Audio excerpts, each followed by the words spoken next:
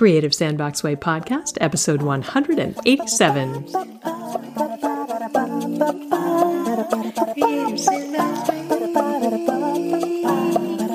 Creative Sandbox Way.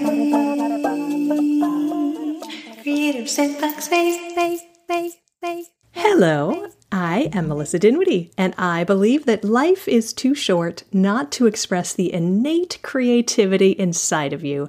So I wrote a book called The Creative Sandbox Way, based around 10 guideposts that I developed to get myself out of creative stuck and back to the sense of playful creativity that I naturally had when I was a 4-year-old.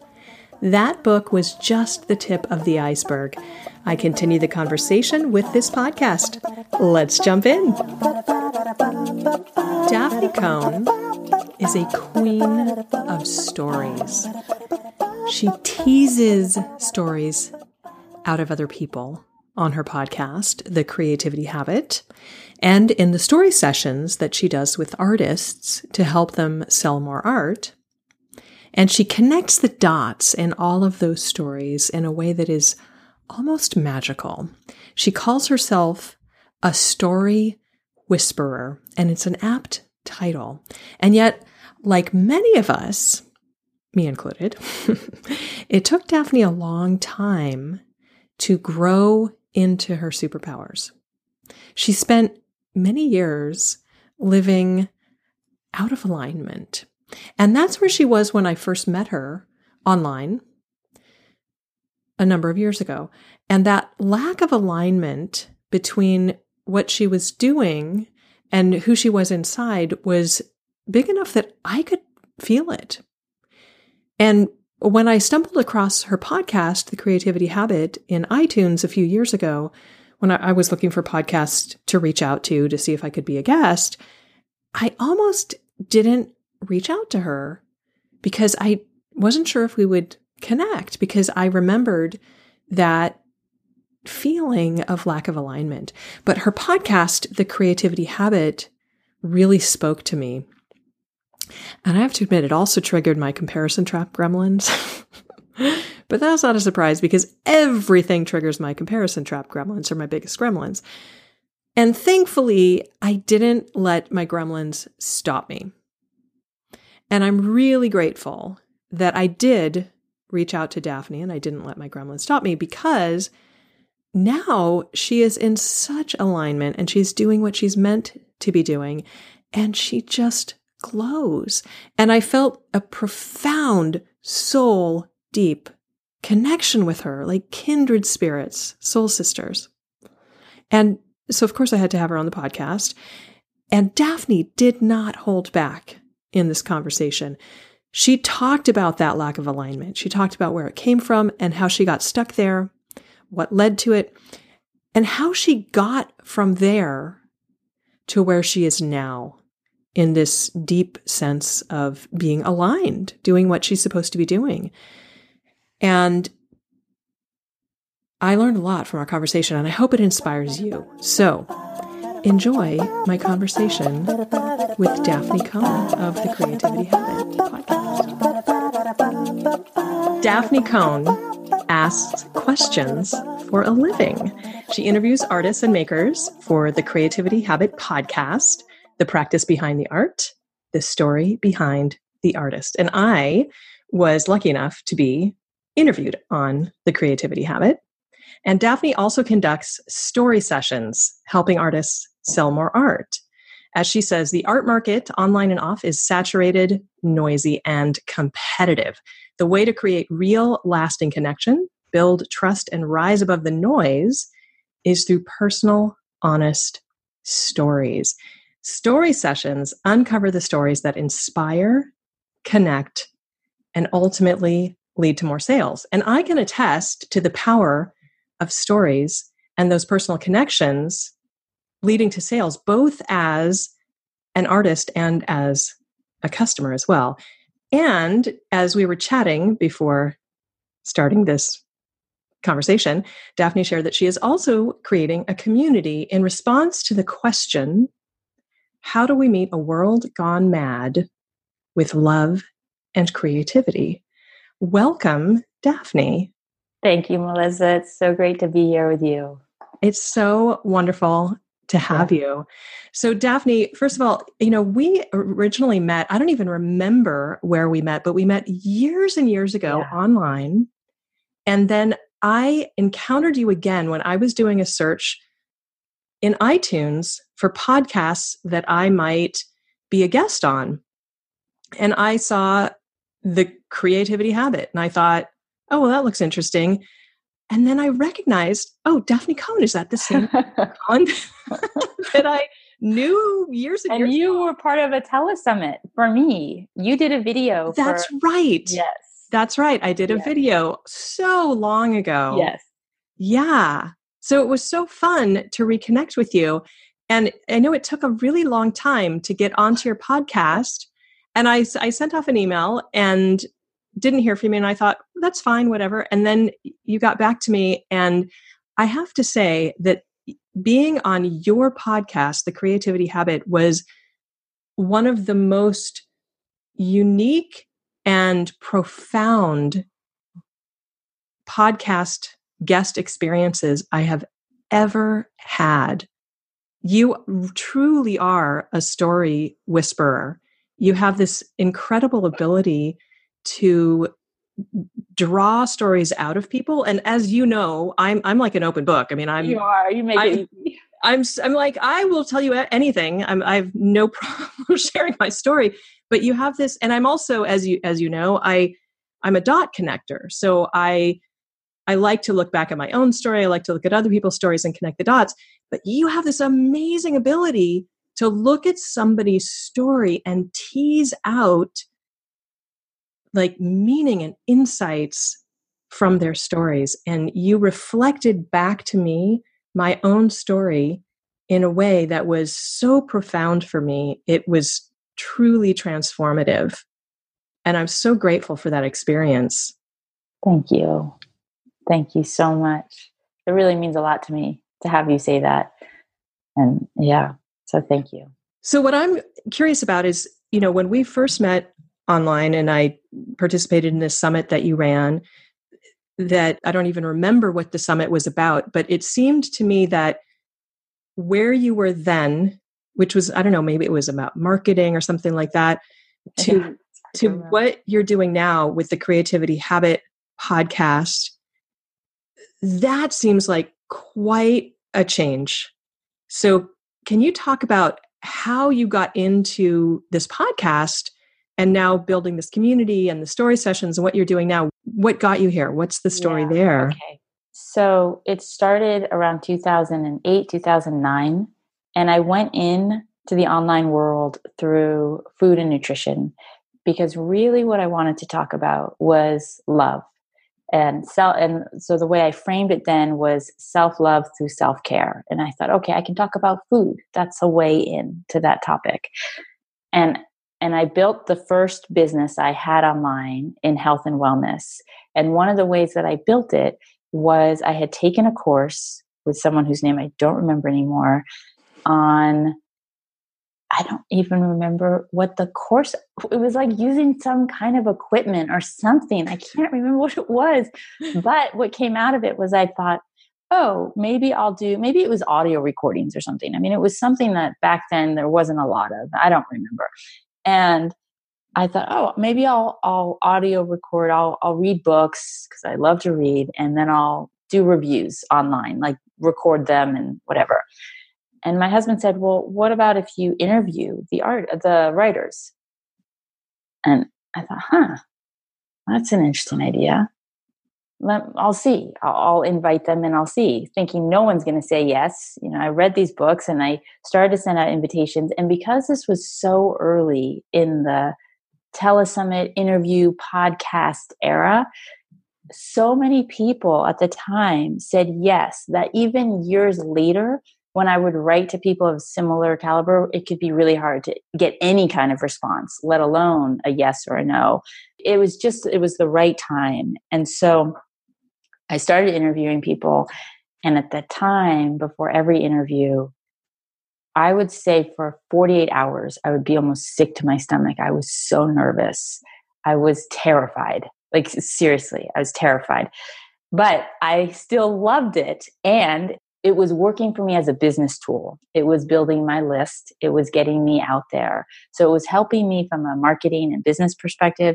And I actually really enjoyed it. I was having these incredible conversations with these authors, these spiritual teachers, these health experts, like some people know, like Marie Forleo or Gabby Bernstein or Debbie Ford or Byron Katie, some names like that. And then other lesser known people. It was kind of a combination of both. But I was getting to have one-on-one conversations with them. And I thought, this is incredible. So I kept doing that on and off over the years. And I went from health and wellness, which was basically it turned into helping women lose weight. And I was like, how the hell did I get here? What was I thinking? I wasn't thinking. Like, of course, if I'm going to talk about food, that's where it's going to go. Or at least that's where it went with me. And so I got out of that. I had my one mini crisis of, I built this thing up and I don't like it anymore. It's not what I want to do. And then hired a coach. I'm going to try to make this as succinct as possible, but I hired a coach who was a good coach. And what she said to me was, well, you built this first thing all by yourself. Why don't you be a business coach? So it's like, oh, okay, I have no training. And this was the business coaching industry, right? Like, this was really taking off. People were paying all sorts of money. I paid a ton of money for this business coach. And I was like, oh, yeah, okay, I'll be a business coach. Oh, meanwhile, I know one way to build a business, and that was my business, and it worked for me. And so I still feel, while I had some great clients, I still feel a little bit like, damn, what the hell? Like, what kind of advice was that? But I did do it for like 3 years, I think, because it was profitable and it was working. And at the same time, internally, this isn't right. Oh, wow. But during that time, I kept interviewing. Like, you were part of a summit at some point. I don't remember like which iteration of my online personality was out there, but at some point you were part of the summit that I did. And so I kept doing summits because they were, at that time, still a really great way to grow the list and to get your name out there and to meet people and make connections and provide really valuable information for free. I mean, it was a win-win-win. That's how I saw it. Like, that's what I loved about it. And then, though, I had my second kind of crisis of confidence of, I can't do this. I have to stop this. This is wrong.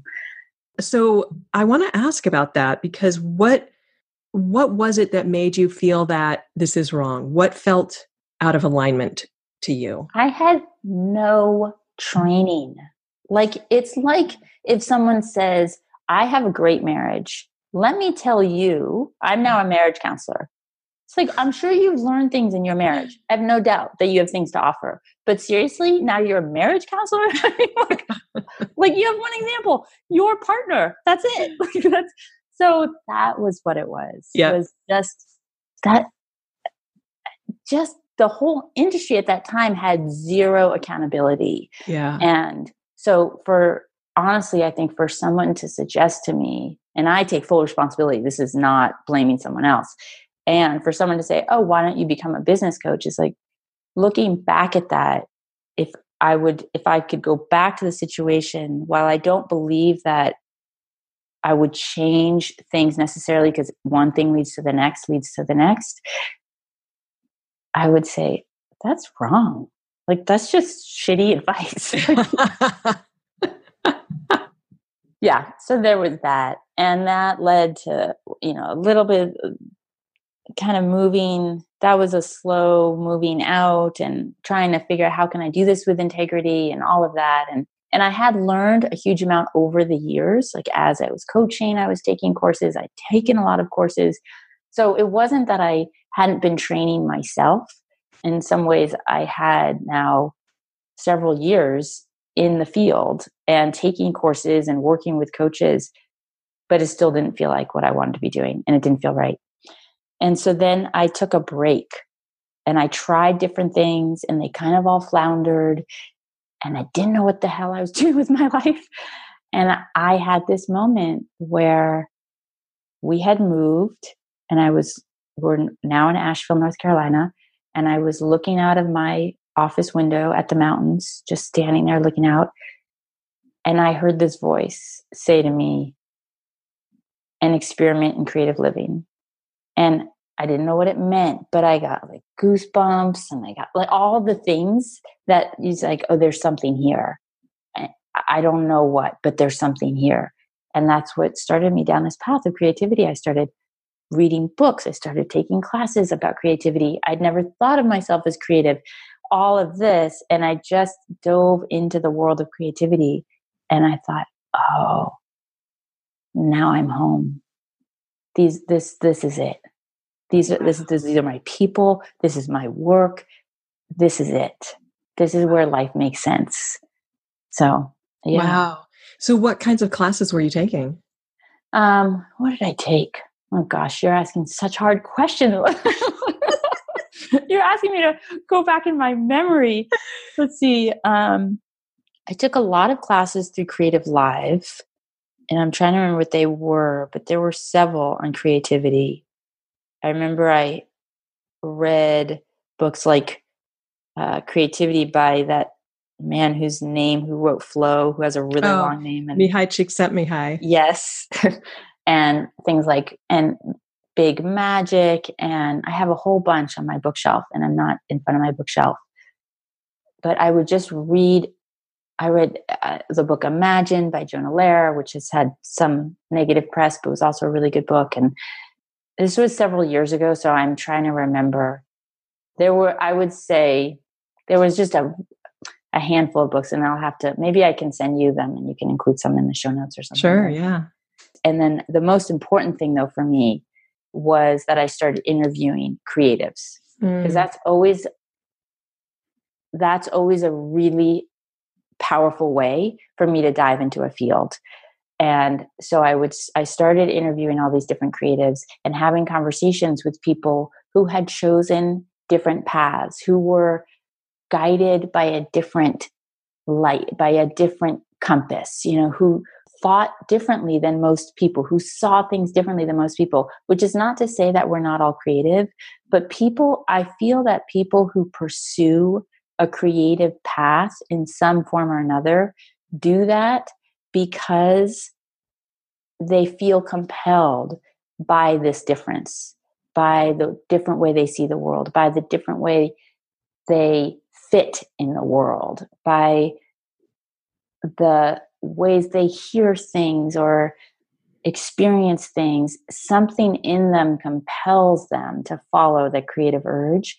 And so they show up differently in the world. And I love having conversations with people like that. And yeah, so that is how I started the Creativity Habit podcast. What is it about having the conversations that's so important to you?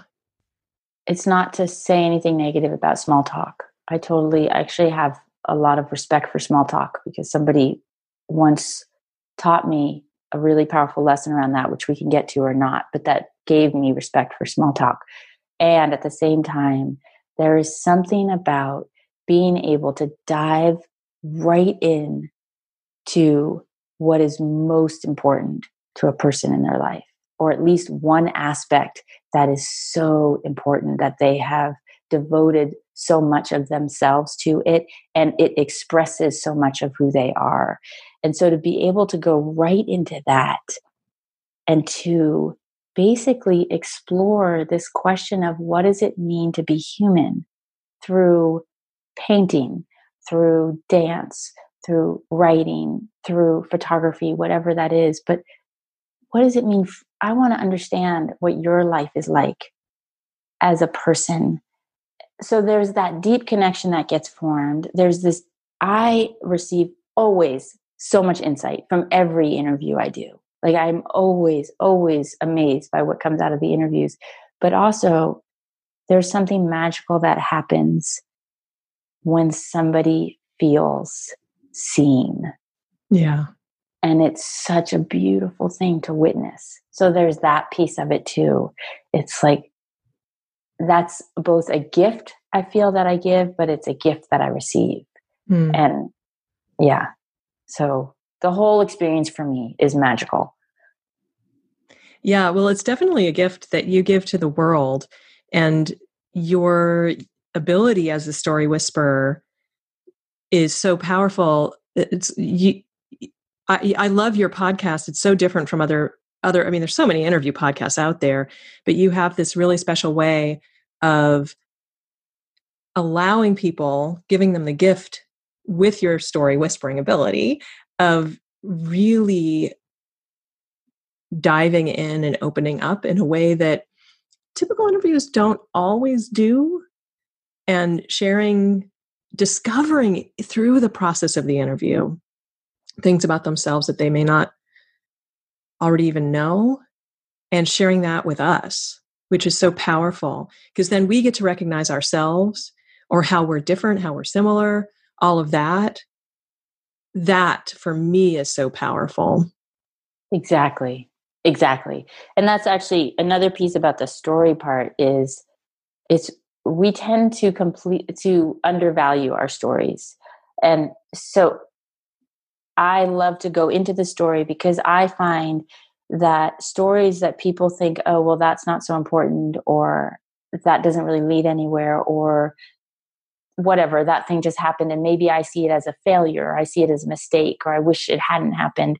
That in the course of hearing story after story, you can see, oh, there's so much value in that story, or it reveals such a beautiful part of who you are. Or so there's this amazing thing that happens too when somebody gets to tell their story and have their story heard, which is they get to get reflected back to them the value of their story. And I really think that we are facing this crisis of loneliness and a lack of belonging, and like the numbers I think that it's something like, well, first of all, 1 in 4 people don't have someone they can confide in.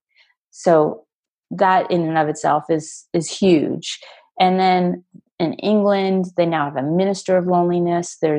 I've talked to a number of therapists who say the amount of people they're seeing for anxiety and loneliness has gone up exponentially in the last several years. So it's reaching crisis level. And when we engage in deep conversation and actually see and hear one another, that eases.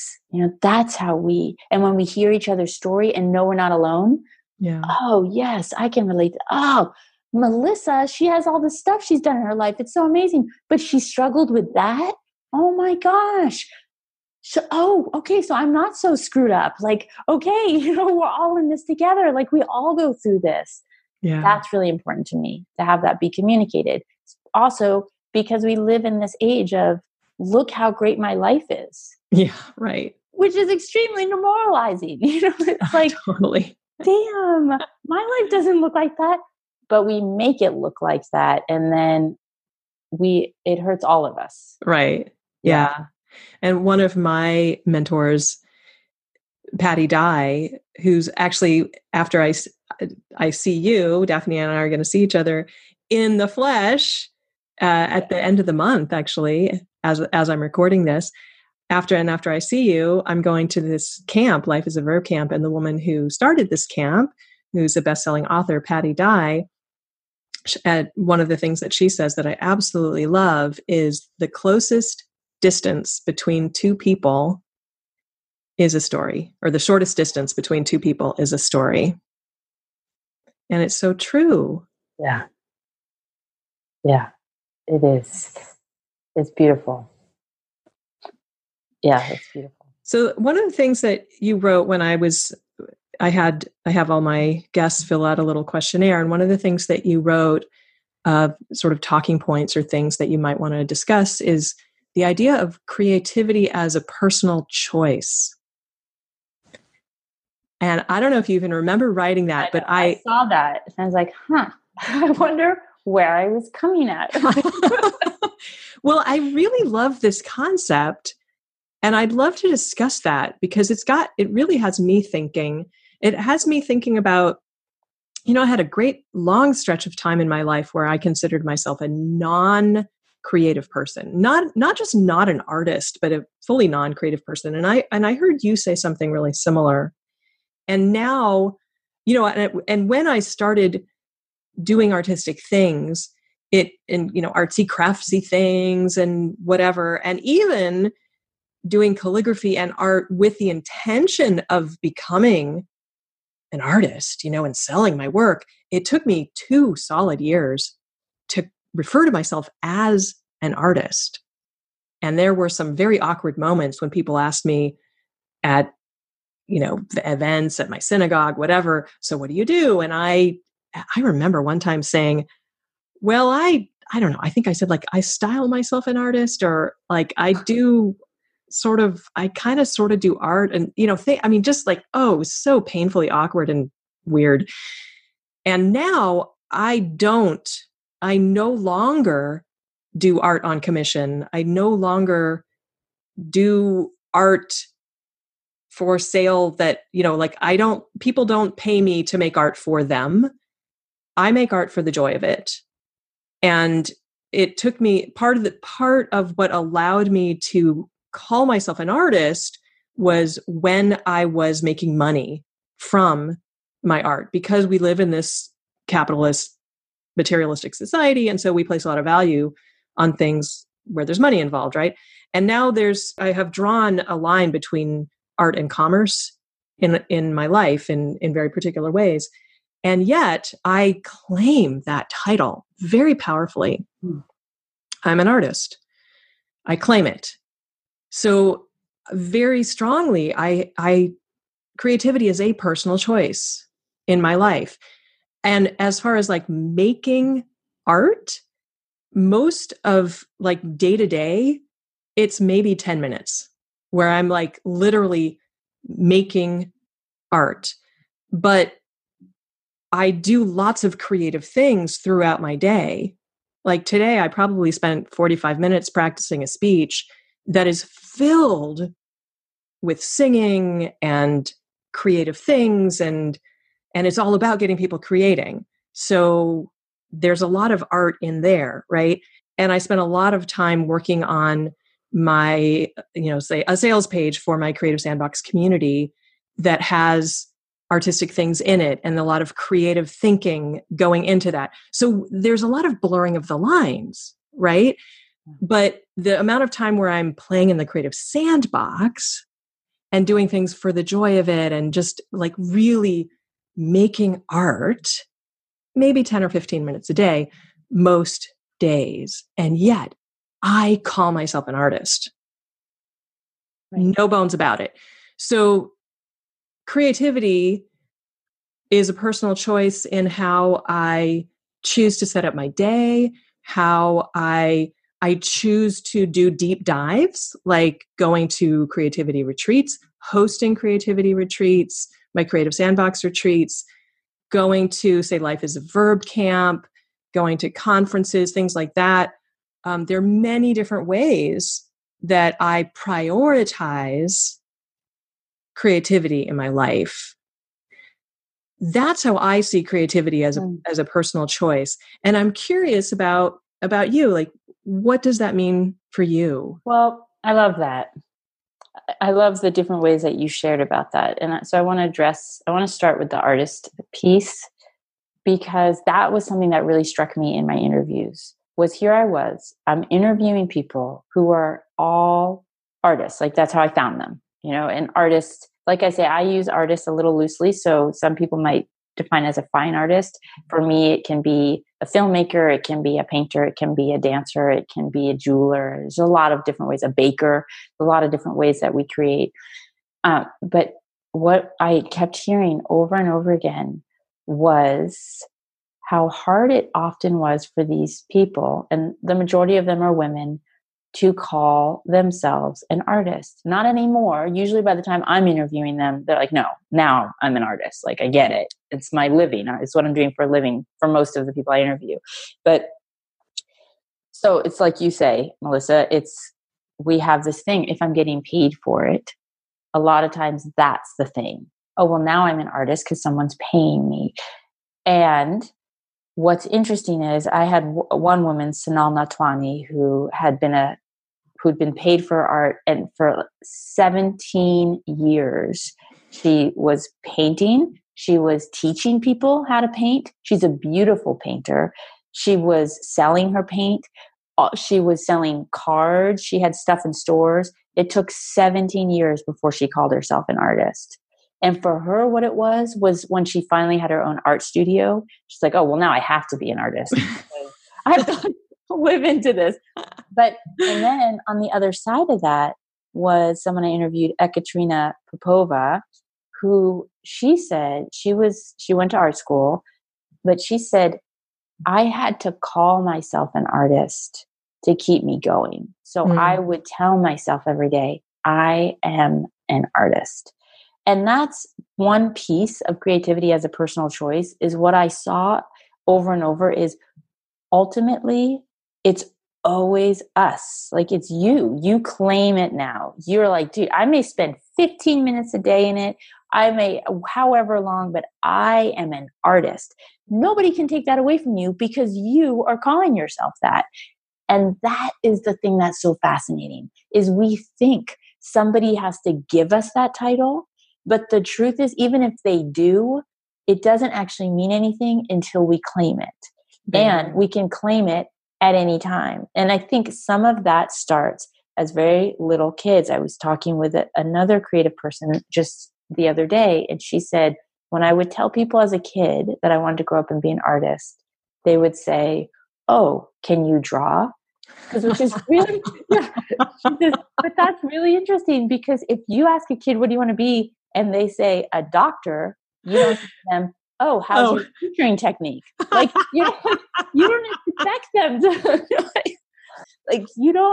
we play this weird thing around art. Like, it's not a skill. It's not something you develop. And you have to be this to be an artist or whatever. You have to quote unquote be able to draw, so it's absurd. It's totally absurd.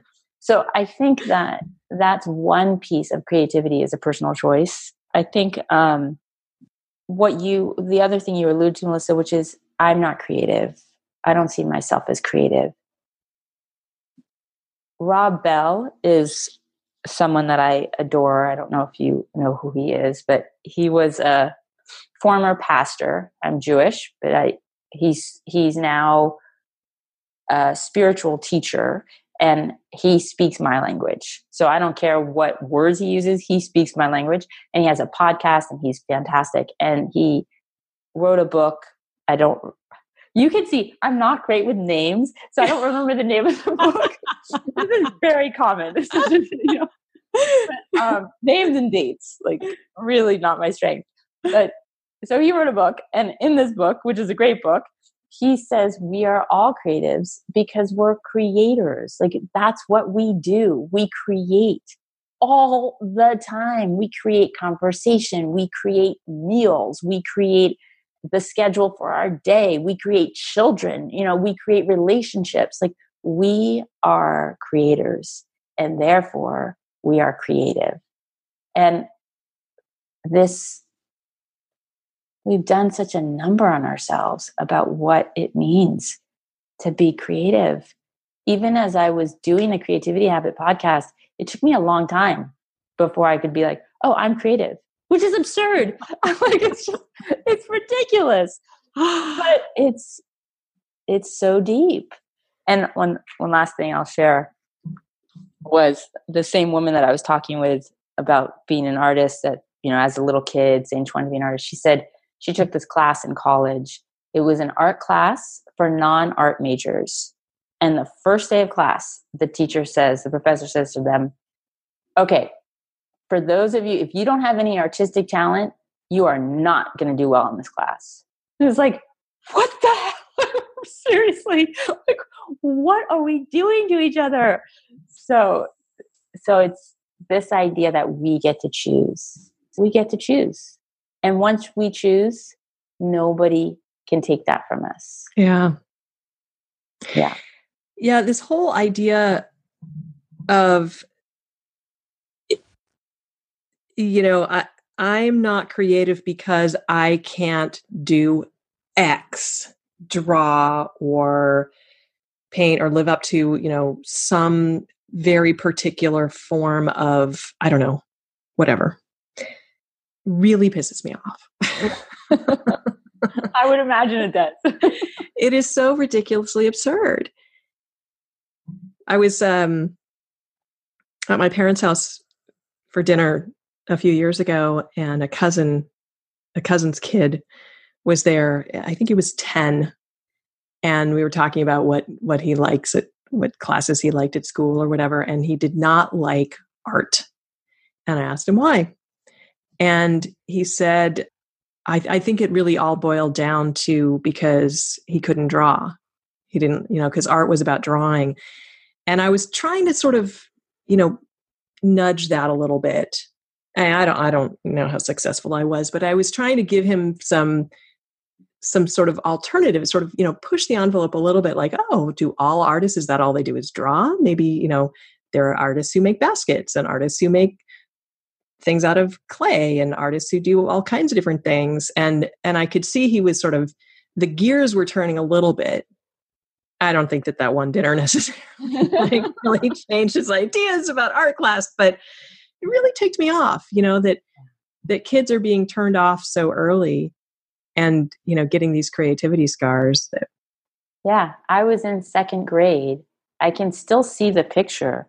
I made a picture of an owl in a tree. And I think it was more like there was a hole in the tree. You know how when you're 7, you draw this tree and then you draw a hole in it to indicate that that's where an animal is. And I put an owl in there, and I don't remember the owl, but I remember that my art teacher came around, and I loved this picture. I felt like this was a fantastic tree and a fantastic owl. And the art teacher came around, picked it up and said, like, what is that? And I told him, he said, it doesn't look anything like an owl in a tree. Yeah. And I seriously, that was the moment I decided, oh, I'm not the artist. I'm not an artist. My sister's an artist because she could draw. My sister's an artist. I'm not an artist. I'll pursue something else. Like, I won't. And I don't remember doing any art. Like, I'm sure I did some art after that, but I don't remember doing art after that. In one sentence, he just completely shut you down. Yeah. And I'm sure that was not his intention, but we can be so unconscious around it. Yeah. Especially with little kids where we're so impressionable. And yeah. Yeah. Yeah. Wow. So you had another bullet point here on the list of things that you sent me that says doubt, fear, and being real.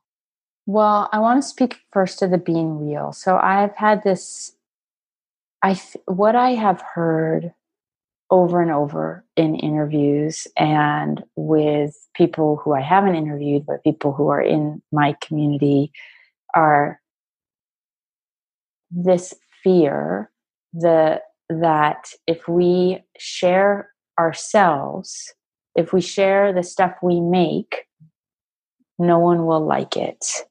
Yeah.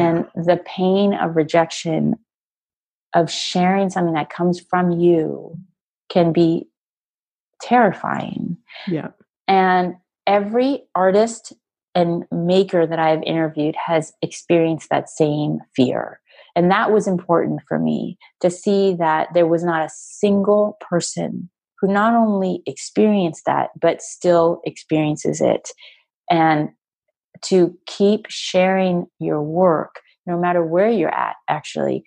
It gets easier, I think, for a lot of people, and you get a lot more validation if your people are liking it and they're buying it. And that can also be a trap, because some of the artists I would talk with would say, yeah, people are buying this, they love this style and they keep buying the same paintings. And so I would say, well, how about experimenting? How is that for you? How are you able to bring in new things? I'd say, yeah, I'm working on that. It's hard because now everybody knows me as this. And so I'm scared to bring in this. And so that's always a part of the journey. And I think that was a valuable teaching for me. And it's a teaching that I like to put out there is when we share ourselves, it can be really scary. Yeah. And I believe that what we are aching for as humans is to have others share themselves, not like imitations of, not what we think the person wants, but just to share who we are, even if we don't know who we are. It's like, I don't really know. I don't understand who I am, but I made this thing and that's where I'm at right now. So that's what I'm going to share. I remember speaking with Melissa Condon, who's one of the more well-known artists, especially online, has a huge thriving practice. And she talked about social media anxiety, that she deals with that on a regular basis. I'm like, damn, if Lisa's dealing with social media anxiety, I don't know what this holds in store for me. Because But that's the thing. That sharing of oneself it's hard. I think it's just hard. And yet we're so desperate for it. Yeah. And I have made this commitment recently, which has come as a result of working with this dear friend of mine, that what's most important for me is to speak from truth and from love. And like just to keep coming back to that. That was the thing I want to say. So I started with self-love through self-care. I entered in wanting to talk about love. It was only in the last 2 months that I came back fully to love, because what happened was I felt in my 30s, early 30s, that people weren't taking me seriously, that I would talk about love. Oh, look at the little white girl. She's so sweet. She's like so naive, blah, blah, blah. Like she's so Pollyannish. And I was like, oh, maybe I am. Maybe I haven't suffered enough. Blah, blah, you know. So I'm going to back off from love because people don't take me seriously.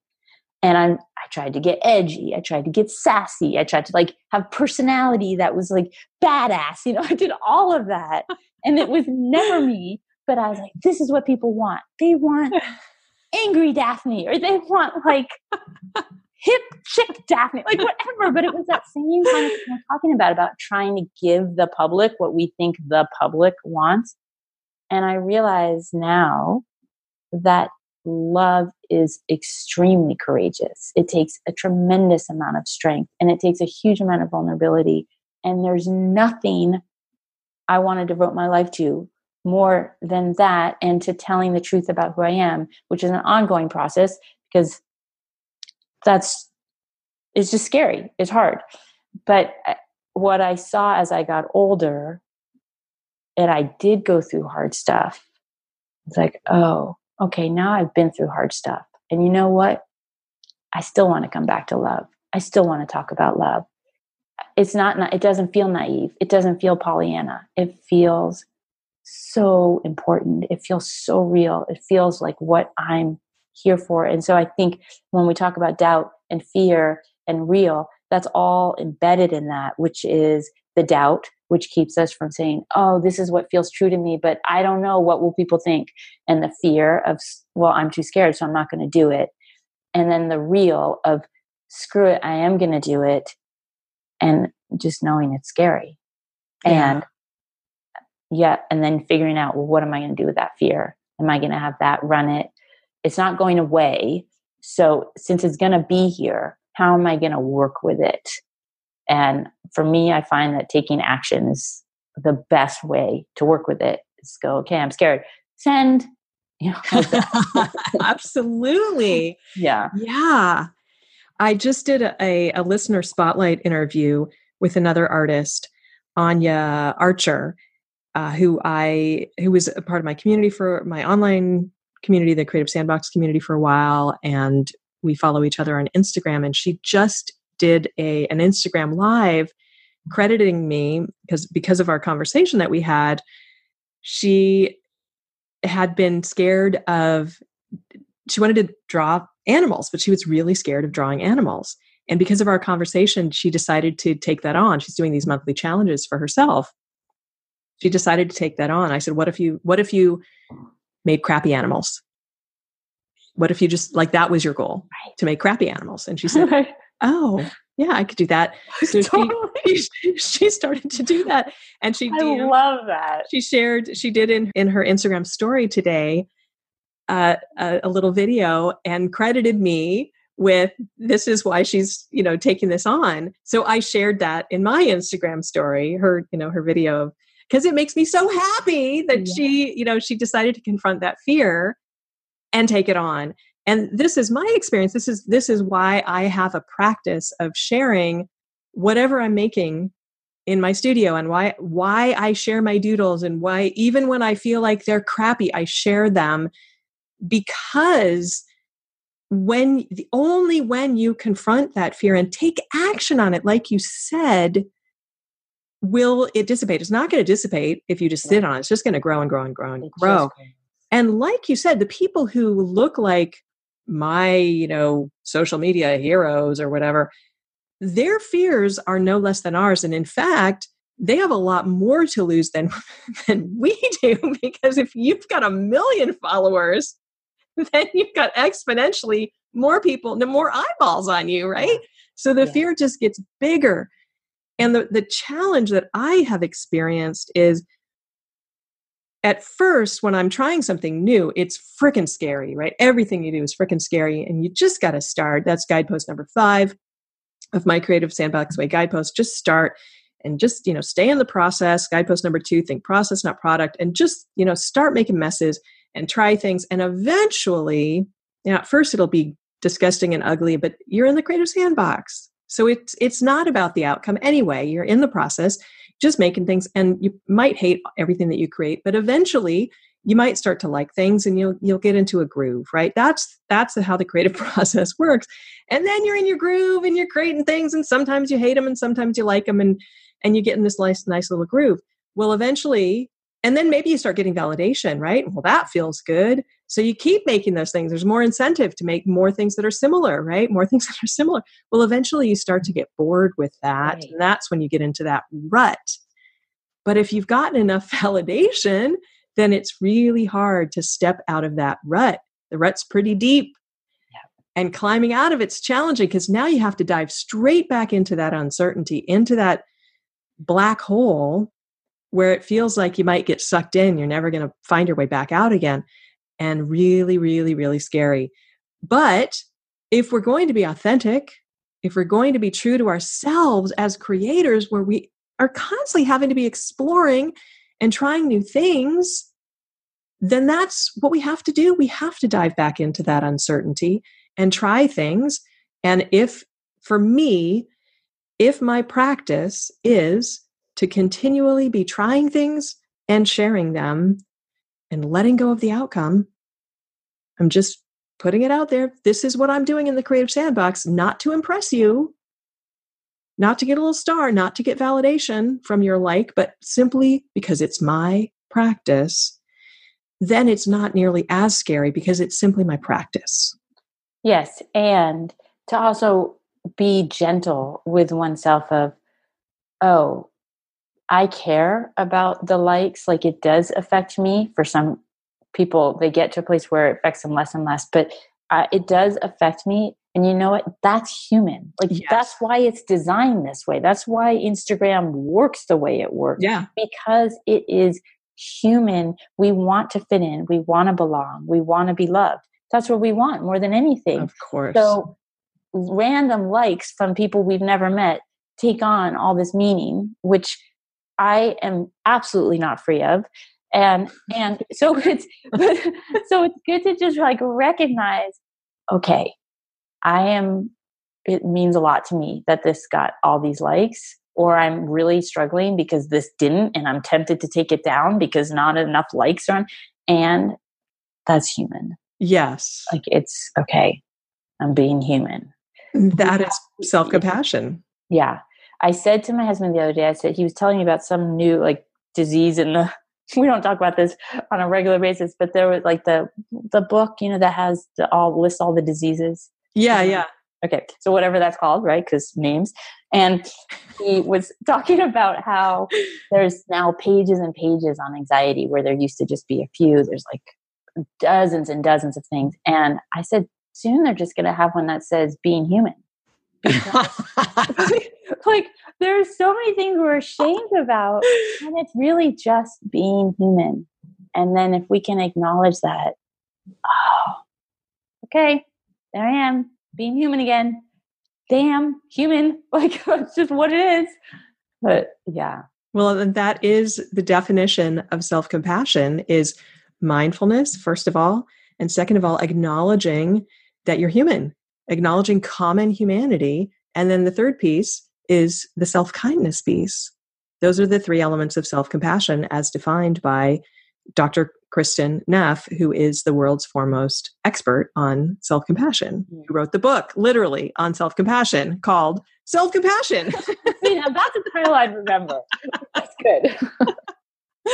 So anyway, I realize that we are at the top of the hour, so I want to be respectful of your time. But I was wondering if you had brought something cool to share. Okay, so I had a few things that are, two of them are apps. So just to get you more online, if you're not online enough. But actually, this one's an interesting one. So speaking of self-compassion, this actually ties in perfectly. There's an app called One Giant Mind, the number one giant mind. It's a meditation app. And I love it because you can set it, I think, 10 minutes, 15, 20 minutes, and 30 minutes, I think. But you go through 12 days first. They have a 12-day course. It's all free, and then a 30-day. And the man who leads it is so great. He's like, oh, you have thoughts come in? Yeah, that's cool. That's all part of it. Oh, you're falling asleep? Yeah, that's cool. It's all part of it. Like, there's so much permission. And I think there's such a, same as an artist. I'm not good at meditating. It's like, well, if you think it's having no thoughts, I don't know who's good at meditating. But the point, like, so it's that same idea of if you just sit down, and I find listening to him, and then it goes into just music. It's not a guided meditation. It's such a relaxing way to ease into the day. So that's for people who either want to meditate and find it challenging, or they want an easier way to have something that they can just turn on through their phone and sit with and meditate. So that's One Giant Mind. And then I love that. Yeah. That's perfect. That's great for me. I've been meditating since I discovered, because I'm like you, I thought I suck at meditating. I can never do this, because I had been taught that meditation was clearing your mind of thought, which I'm like incapable of doing. Well, of course, I'm incapable of doing it because I'm human. Right, exactly. And minds are made to think. Exactly. So, then I discovered Susan Piver's Open Heart Project. Oh, nice. And she taught me, like when the student is ready, the teacher will appear, right? And she appeared when I was ready. And that completely changed me. And like, oh my God, I love meditation now. So I do it on a good week. I do it 10 minutes a day. Yeah. And sometimes I just do a little placeholder of if I'm really rushed, then I'll do it 5 minutes or 2 minutes just to hold my spot so that I'm still getting a little meditation in. And then there's times where I completely fall off the wagon. Right. But I mean, of course. And I'll just say this, a coach that we had for a long time, he would say, celebrate everything you do approximately right. So everything. I love that. Yes.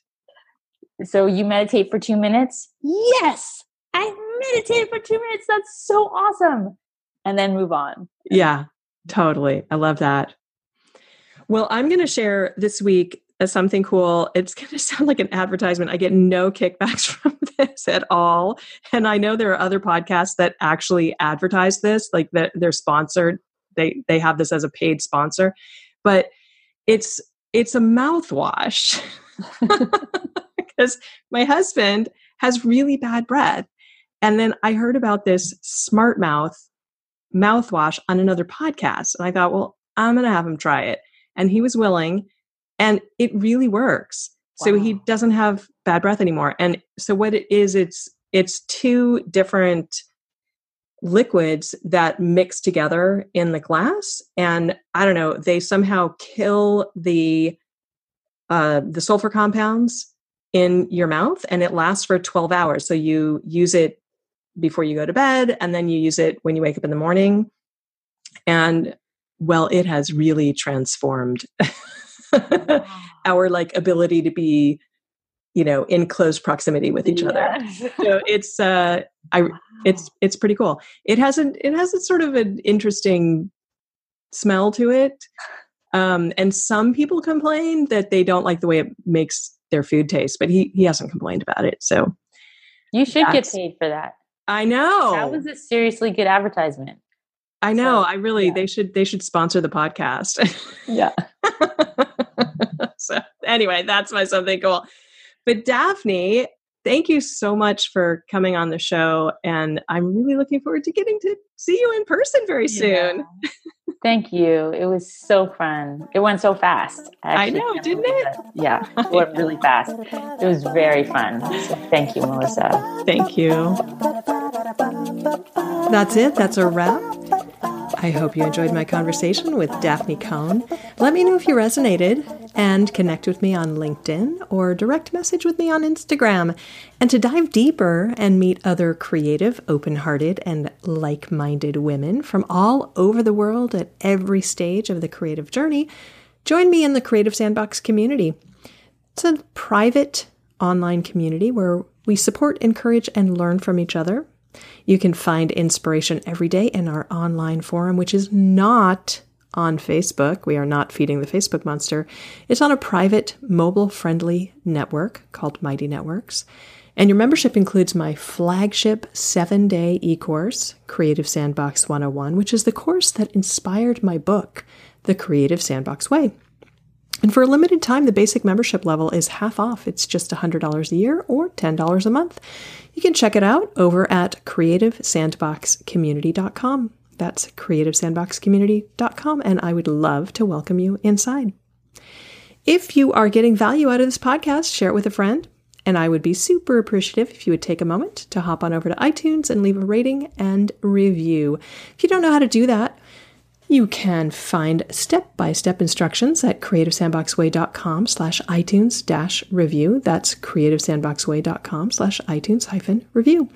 And those ratings and reviews, writing a sentence or two, really makes a big difference, because that is how you can help other people find the show. Because podcasts with more good reviews pop up higher in the search results when people are looking for new podcasts to listen to.